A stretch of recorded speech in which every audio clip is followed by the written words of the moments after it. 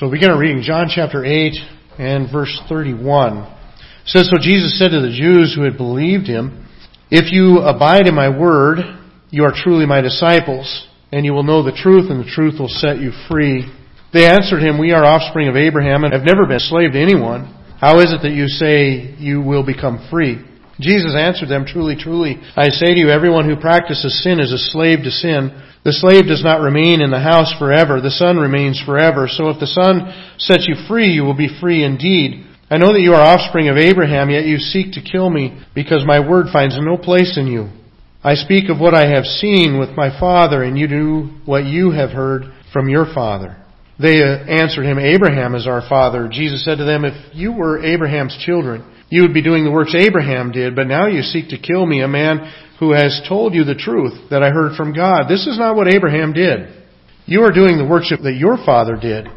They said to him, 'We were not born of sexual immorality. We have one Father, even God.' Jesus said to them, 'If God were your Father, you would love me.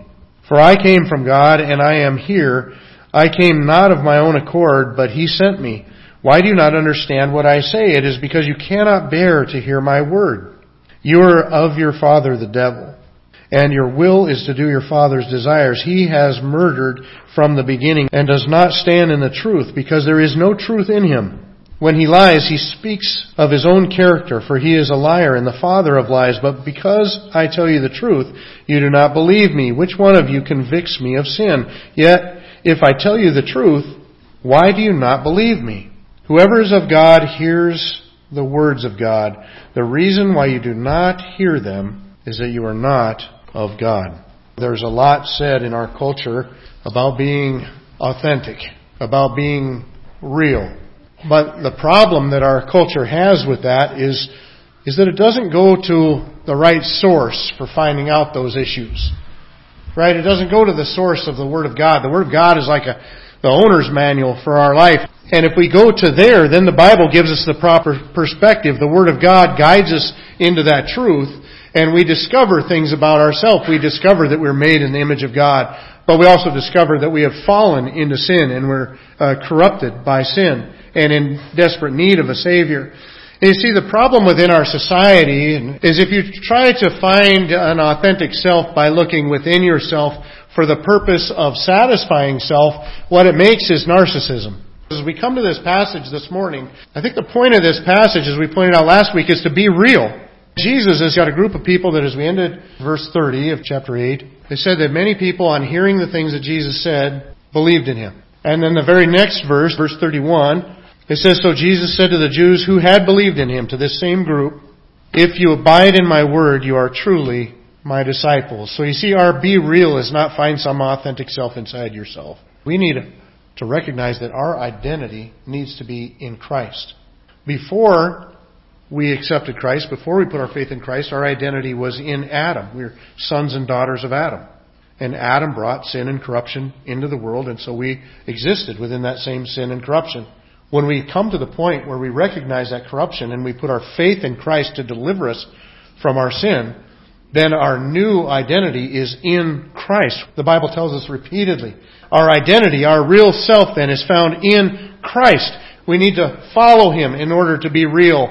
And that's what He's doing, is He's taking these people that have just said, "Okay, I believe in you." And He says, "Okay, if you're really my disciple," it's not another level of Christianity or anything. It is Christianity. We won't just hear it in what you say. We will see it in your life. And all through this section of chapter 8, He keeps talking about His Word. If you abide in my word, remember that word abide. If you abide, continue, remain, it's translated all those ways. You continue, you abide, you remain in my word, then you're truly my disciples. Then you're really my disciples. You see, He's telling them He doesn't want any hollow words without truly believing in your heart. If you truly believe in your heart, then your faith will be more than your words. It'll be your actions as well. And that's what He's looking for. That's what He hasn't been seeing a lot of. But He's looking for it in them, and He's looking for it in you, and He's looking for it in me. The whole key to it comes down to this. If we're truly, genuinely in Christ, then we abide in His Word. Now, we looked at the first point last week, and I'm going to highlight a few, and then we're going to kind of move on. Okay, but the first thing that we notice is that His Word confirms.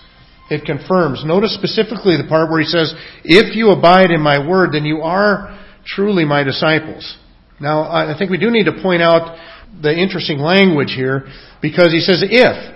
In other words, if you're genuine, if you're real, if your faith is real, He says you will continue. You will abide in my Word. But we pointed out last week, it doesn't mean you'll become. He's not saying that Christianity or discipleship is something you achieve. You are it the moment you put your faith in Christ. But what He's saying is, if you genuinely put your faith in Christ, it's gonna be visible. It's gonna change your life. It's not if you abide in my Word, you will become my disciple. He says, if you abide in my Word, then you really are, even right now, genuinely, really my disciple. And so that's what our abiding in God's Word does for us. It confirms our faith. It says, yes, your faith is real. Your faith is genuine. You know, it highlights this for us in several places. There's actually many in John chapter 8 that we looked at last week. I just want to point out one, because it kind of puts it just in a general statement. It says, whoever is of God hears the words of God. The reason why you do not hear them is you're not of God. And so Jesus is talking to these people that are rejecting Him, that are not following Him, and He's saying, look, if you were of God, you'd be following me, you'd be listening to the words, you'd be hearing these things that would be sinking in it. You would be affected by this. And He says, and you're not. In fact, He would go on to tell them that you can't even bear my words. His words angered them. When we get up to John chapter 10 eventually, we're going to see also, Jesus puts it this way. He says, my sheep hear my voice, and I know them, and they follow me. I give them eternal life, and they will never perish, and no one will snatch them out of my hand. He says, look, Jesus says, look, I have sheep, and here's how we know who are my sheep. They hear me, and they follow me. John chapter 14, verses 23 through 24, Jesus answered him, if anyone loves me, he will keep my word, and my Father will love him, and we will come to him and make our home with him. Whoever does not love me does not keep my words. And the word that you hear is not mine, but the Father's who sent me. If you don't love God, you don't keep His words. If you do love God, you do keep His words. And it's really that plain and simple. Your response to God's word either confirms or denies your faith. We can say that we have faith, but it will be either confirmed or denied by our actions and by our life that we live out before God. Now, often at this time, I end up with people with questions. Well, what exactly does that mean? How do I know if I'm keeping it? Now, let me give you a little bit of comfort. This is not perfection. We're not talking about perfection. You're not going to be a perfect follower this side of heaven. If you read Romans chapter 7, even the Apostle Paul had an ongoing struggle with sin. He said, I find that the things that I want to do, I find myself not doing, and the things that I don't want to do, I find myself doing. And he says, oh, wretched man that I am, who will deliver me from this body of death? And then he went right into thanking God that Jesus Christ is going to deliver him. We're not talking about perfection. But then what are we talking about? Well, we're talking about direction and affection. I remember way back when I was going off to college, a guy that kind of pointed me toward the college to go to that ended up good for me. He made a statement one time and he said, it's not about whether you are perfect. He said it's about the direction you set your sail. And notice what Jesus is saying. If you follow me, what direction are you headed? If you can be described as following Christ, if you look at your life and say, look, I'm following Him, I'm learning from His Word and I'm putting that into action in my life, I'm following Him, then you're going the same direction. You got the right idea. Are you going to stumble from time to time in the things that you say? You're going to be mean when you should have been nice. You're going to say the wrong thing. Or you're going to stumble into temptation and cave once in a while or something like that. Yes, you're going to do that. The Bible says that the righteous man falls down 7 times. But what's the difference? He gets back up. He keeps going. He gets back on the right track. He confesses that sin to God and moves on. Jesus says, follow me. You're going the right direction. The last verse that we just read talked about affection. He says, if you love me, you keep my words. You abide in my word. If you don't love me, you don't. So you see, it's about the direction that we set our life because of the affection that we have for Jesus and the Word of God. That's what confirms our faith. You headed that direction. You have an affection, a love for the Word of God and for God Himself and His Son, Jesus Christ. That's what confirms your faith. It tells you, yes, you're on the right path. Not that you don't want to keep growing. You want to keep growing. But that's all just part of continuing to head that direction and abide in the Word of God. So the first thing that we've seen is that the Word of God confirms our faith. Well, the next thing that we see is that the Word of God enlightens. It says, and you will know the truth. The word truth is used in this passage several times. Jesus says, if you abide in my Word, you are truly my disciples. You will know the truth, and the truth will set you free. When dealing with the people that were antagonistic against him, he says, look, you're of your father the devil. And guess what? He doesn't know anything about the truth. Why? Because he's the father of lies. When he speaks out of his own character, and it's lies. And you believe those lies, and so you're not abiding in the truth. But what does he tell his disciples? He says, if you abide in my word, then you will know the truth. There's an enlightening there. First of all, the Word of God is the source of truth. John chapter 17 and verse 17, we're going to find Jesus says to the Father as He's praying for His disciples, He says, sanctify them in the truth. Your word is truth. Through that Word of God and our constantly abiding in it, which involves two things. It involves it involves the Word of God, and it involves the ministry of the Holy Spirit that takes the Word of God and opens our mind to it, enlightens us as we learn from it. Because you see, our hearts, without the Holy Spirit, we're just in our natural state. We have a sinful nature. We're blinded to these realities and these spiritual truths. I testify to my own experience, which my own experience is not an authority. The Word of God is the only authority. But my experience illustrates the truth that comes from the Word of God.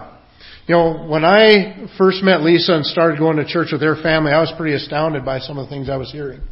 I'd be honest, when I first went to church, I wanted Lisa to invite me to church, but it was because then that would mean that she probably liked me. It really had nothing to do with God. But I got there and listened to the preaching. I thought it was really interesting. And you know what? It would take a year and a half. After about a year and a half, the gospel finally sunk into my thick head and into my hard heart, and I realized that I needed Christ, and I put my faith in Christ. Well, you know what? It was amazing to me, because when Lisa and I were dating and stuff, I would sometimes go home after a date, and I would take out the Bible that her mom had given me for Christmas, and I would look things up in the back of the Bible. What does the Bible say about this? And what's the Bible say about that? And I learned a few things. But you know what was amazing? Is I think I learned more in the next month than I did in the year and a half coming up to that. And it's because the moment I put my faith in Christ, the Holy Spirit came in and indwells me. The Bible tells us if we don't have the Spirit of Christ, we're not of His. If we are born again, like Jesus told Nicodemus, the Holy Spirit comes in and gives us that spiritual birth, that new birth. And one of the ministries of the Holy Spirit is to open our eyes to the spiritual things that are within God's Word. It's to teach us. The Apostle Paul talks about it at length in the book of 1 Corinthians. If we look at 1 Corinthians chapter 2, in verse 6 through 13, he says, yet among the mature, we do impart wisdom, although it is not a wisdom of this age or of the rulers of this age who are doomed to pass away, but we impart a secret and a hidden wisdom of God, which God decreed before the ages for our glory. None of the rulers of this age understood this, for if they had, they would not have crucified the Lord of glory. But as it is written, what no eye has seen, nor ear heard, nor the heart of man imagined, what God has prepared for those who love Him. These things God has revealed to us through the Spirit. He's saying, look, there's a lot of things that are hidden that nobody's understood. The rulers of this age haven't latched on to. There's a lot of things that are hidden, that are mysterious. He says, but you know what? God has revealed them to us, these things to us, through the Spirit. So who are they blinded to, or who are they hidden from? Well, they're hidden from people that don't have Christ. Like in 2 Corinthians chapter 3, it says, it talks about Moses coming down off the mountain, and the children of Israel ask him to put a veil on to hide the glory of God. And in 2 Corinthians chapter 3, it says, you know what, that veil is still there on Israel. Their eyes are still covered. They can't see because the veil is still there hiding all of this. But you know what? He says, in Christ, the veil is taken away. The veil is removed. When anybody turns to Christ, the veil is removed and you can see clearly. And that's what he's saying here in 1 Corinthians chapter 2, is he's saying, look, without Christ, without the Holy Spirit, there's a blindedness. Things are hidden. But God has revealed them to us, but they only come through the understanding of the Spirit. These things God has revealed to us through the Spirit. For the Spirit searches everything, even the depths of God. For who knows a person's thought except the spirit of that person which is in him?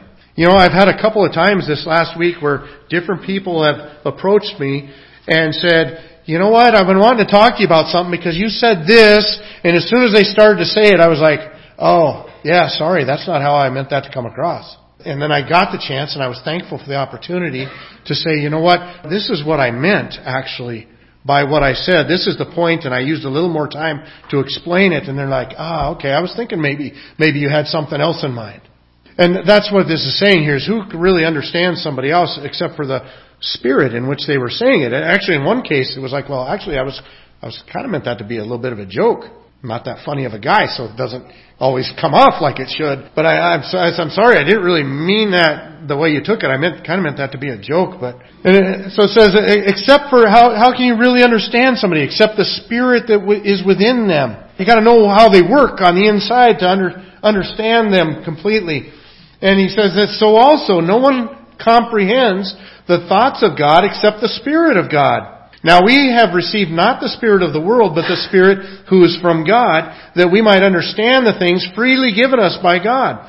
And we impart this in words not taught by human wisdom, but taught by the Spirit, interpreting spiritual truths to those who are spiritual. And so he's saying, look, you need the Spirit of God in your natural self. You don't latch on to it. You don't understand. You don't get it. That was so what I experienced. I couldn't believe in the next month how fast I was learning and how much it was opening up my mind to the things of the Word of God and the truths that I was grasping now that were just going right over my head before. Well, he goes on in verse 14, he says, the natural person, so the person without the Spirit, the natural person does not accept the things of the Spirit of God. He doesn't welcome them. In other words, move that up to the passage that we're talking about in John. He doesn't abide in my words. He doesn't continue to remain in my words. He says the natural man does not accept the things of the Spirit of God. Why? They just look foolish to him. Doesn't make any sense to him. And he is not able to understand them because they are spiritually discerned.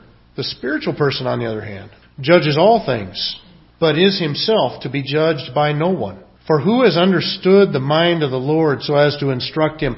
But we have the mind of Christ. He says the spiritual man judges all things. What does that mean, judges all things? I think if we use a different word that means the same thing, it actually will help. Discern. The spiritual person discerns all things. It's the same word. It means the same thing. You're making judgments. You're forming opinion. You're understanding. When we look at John in this passage here, he says, you follow me. You'll be my true disciples. And you will know the truth. You will know the truth. Why? Because that's how it works. Because the Word of God, if we truly believed, has that enlightening effect. It teaches us. You'll know the truth. And then it brings us to the next effect that it has in our life. It frees us. He says, you shall know the truth, and the truth will make you free. Somebody steps up to answer him right off the bat about it. He says, hey, look, we're Abraham's descendants, and we've never been enslaved by anybody. And as I pointed out briefly last week, obviously they forgot about the time in Egypt, because if they're speaking as a people, which it looks like they are, then they were in slavery for 400 years within Egypt, and so I don't know what he's thinking about there. And then even at the time that they're at right now, they're actually under Roman rule, so they're actually kind of in some level of bondage, which the Jewish people hated being in bondage to the Romans, but they were in that kind of bondage to the Romans. But they say, hey, we're not in bondage to anybody. It never ceases to amaze me. People that are in bondage never think that they're in bondage. There's a lot of people out there that you'll come across in this world that think that they're free and they're calling their own shots and they're running their own life and they're doing what they want to. And you know what? They're in bondage. They're in bondage to those very things that they want. They're in bondage to the passions, and they're in bondage to the sin that they participate in. They're in bondage to the blindness that they don't see clearly, have a proper world view or view of the world because they don't understand the truth of the Word of God. They're in bondage in so many different ways. And that's why Jesus tells them, he says, look, you Abide in my word. You continue in my word. You'll know the truth, and the truth will set you free. It is absolutely freeing. I remember that day that I put my faith in Christ, realized the reality of God's word and the gospel in my life. That word describes it better than anything else. I felt totally free. I was released of my sin. I was forgiven of all my sin. I was embraced by God, accepted. I was free. There was a time earlier in my life, about my senior year in high school, that I decided I was going to be free. Who was the rule over my life at that time? School, parents. I decided that I was going to push every authority to show that I was in control, that I was the boss, making the decisions in my life. It didn't take long. Well, at one point I was kicked out of school for 3 days. Not totally kicked out, got to go back. Lost my job, kicked out of my home. And I knew it was coming. I pushed my dad to it, actually. Had another place lined up to go, which wasn't all that stellar. When you're living in a concrete basement under 3 bachelors and they're doing their laundry in the middle of the night while you're trying to sleep, you don't feel that free. It didn't have that freeing feel to it that I thought it would have. There was a concept that came into my mind. People only have as much authority in my life as I'm willing to give them, as long as I'm willing to pay the price. And I thought, I'm willing to pay that price. And so I started just doing what I wanted when I wanted. Did it make me free? I was in bondage. I didn't realize it for a while. Until finally I was sitting around a table one time. My dad had just showed up at the house I was living in to pick up the shotgun that was mine, but he bought it for me. And he was trying to put a little pressure to get me come home. I said, fine, take it. And he left. I was sitting there around that table, and one of my friends, who didn't have nearly the comforts of home that I had at my old home, and he looked at me and he said, what are you doing? He's like, this just doesn't even make any sense. You had it good at home. And finally then, all of a sudden it dawned on me, this is not freedom. And I went home and I asked my parents if I could move back. And my dad said, same rules. I said, I know that. I'm good with them. And I went back and completely submitted myself under their authority again. That was freeing. That was freeing. You know where you're the most free? You're the most free in the environment that you were created for. A child is most free in the boundaries of what their parents set for them. It's within those boundaries that the parents set that the child really finds freedom and protection.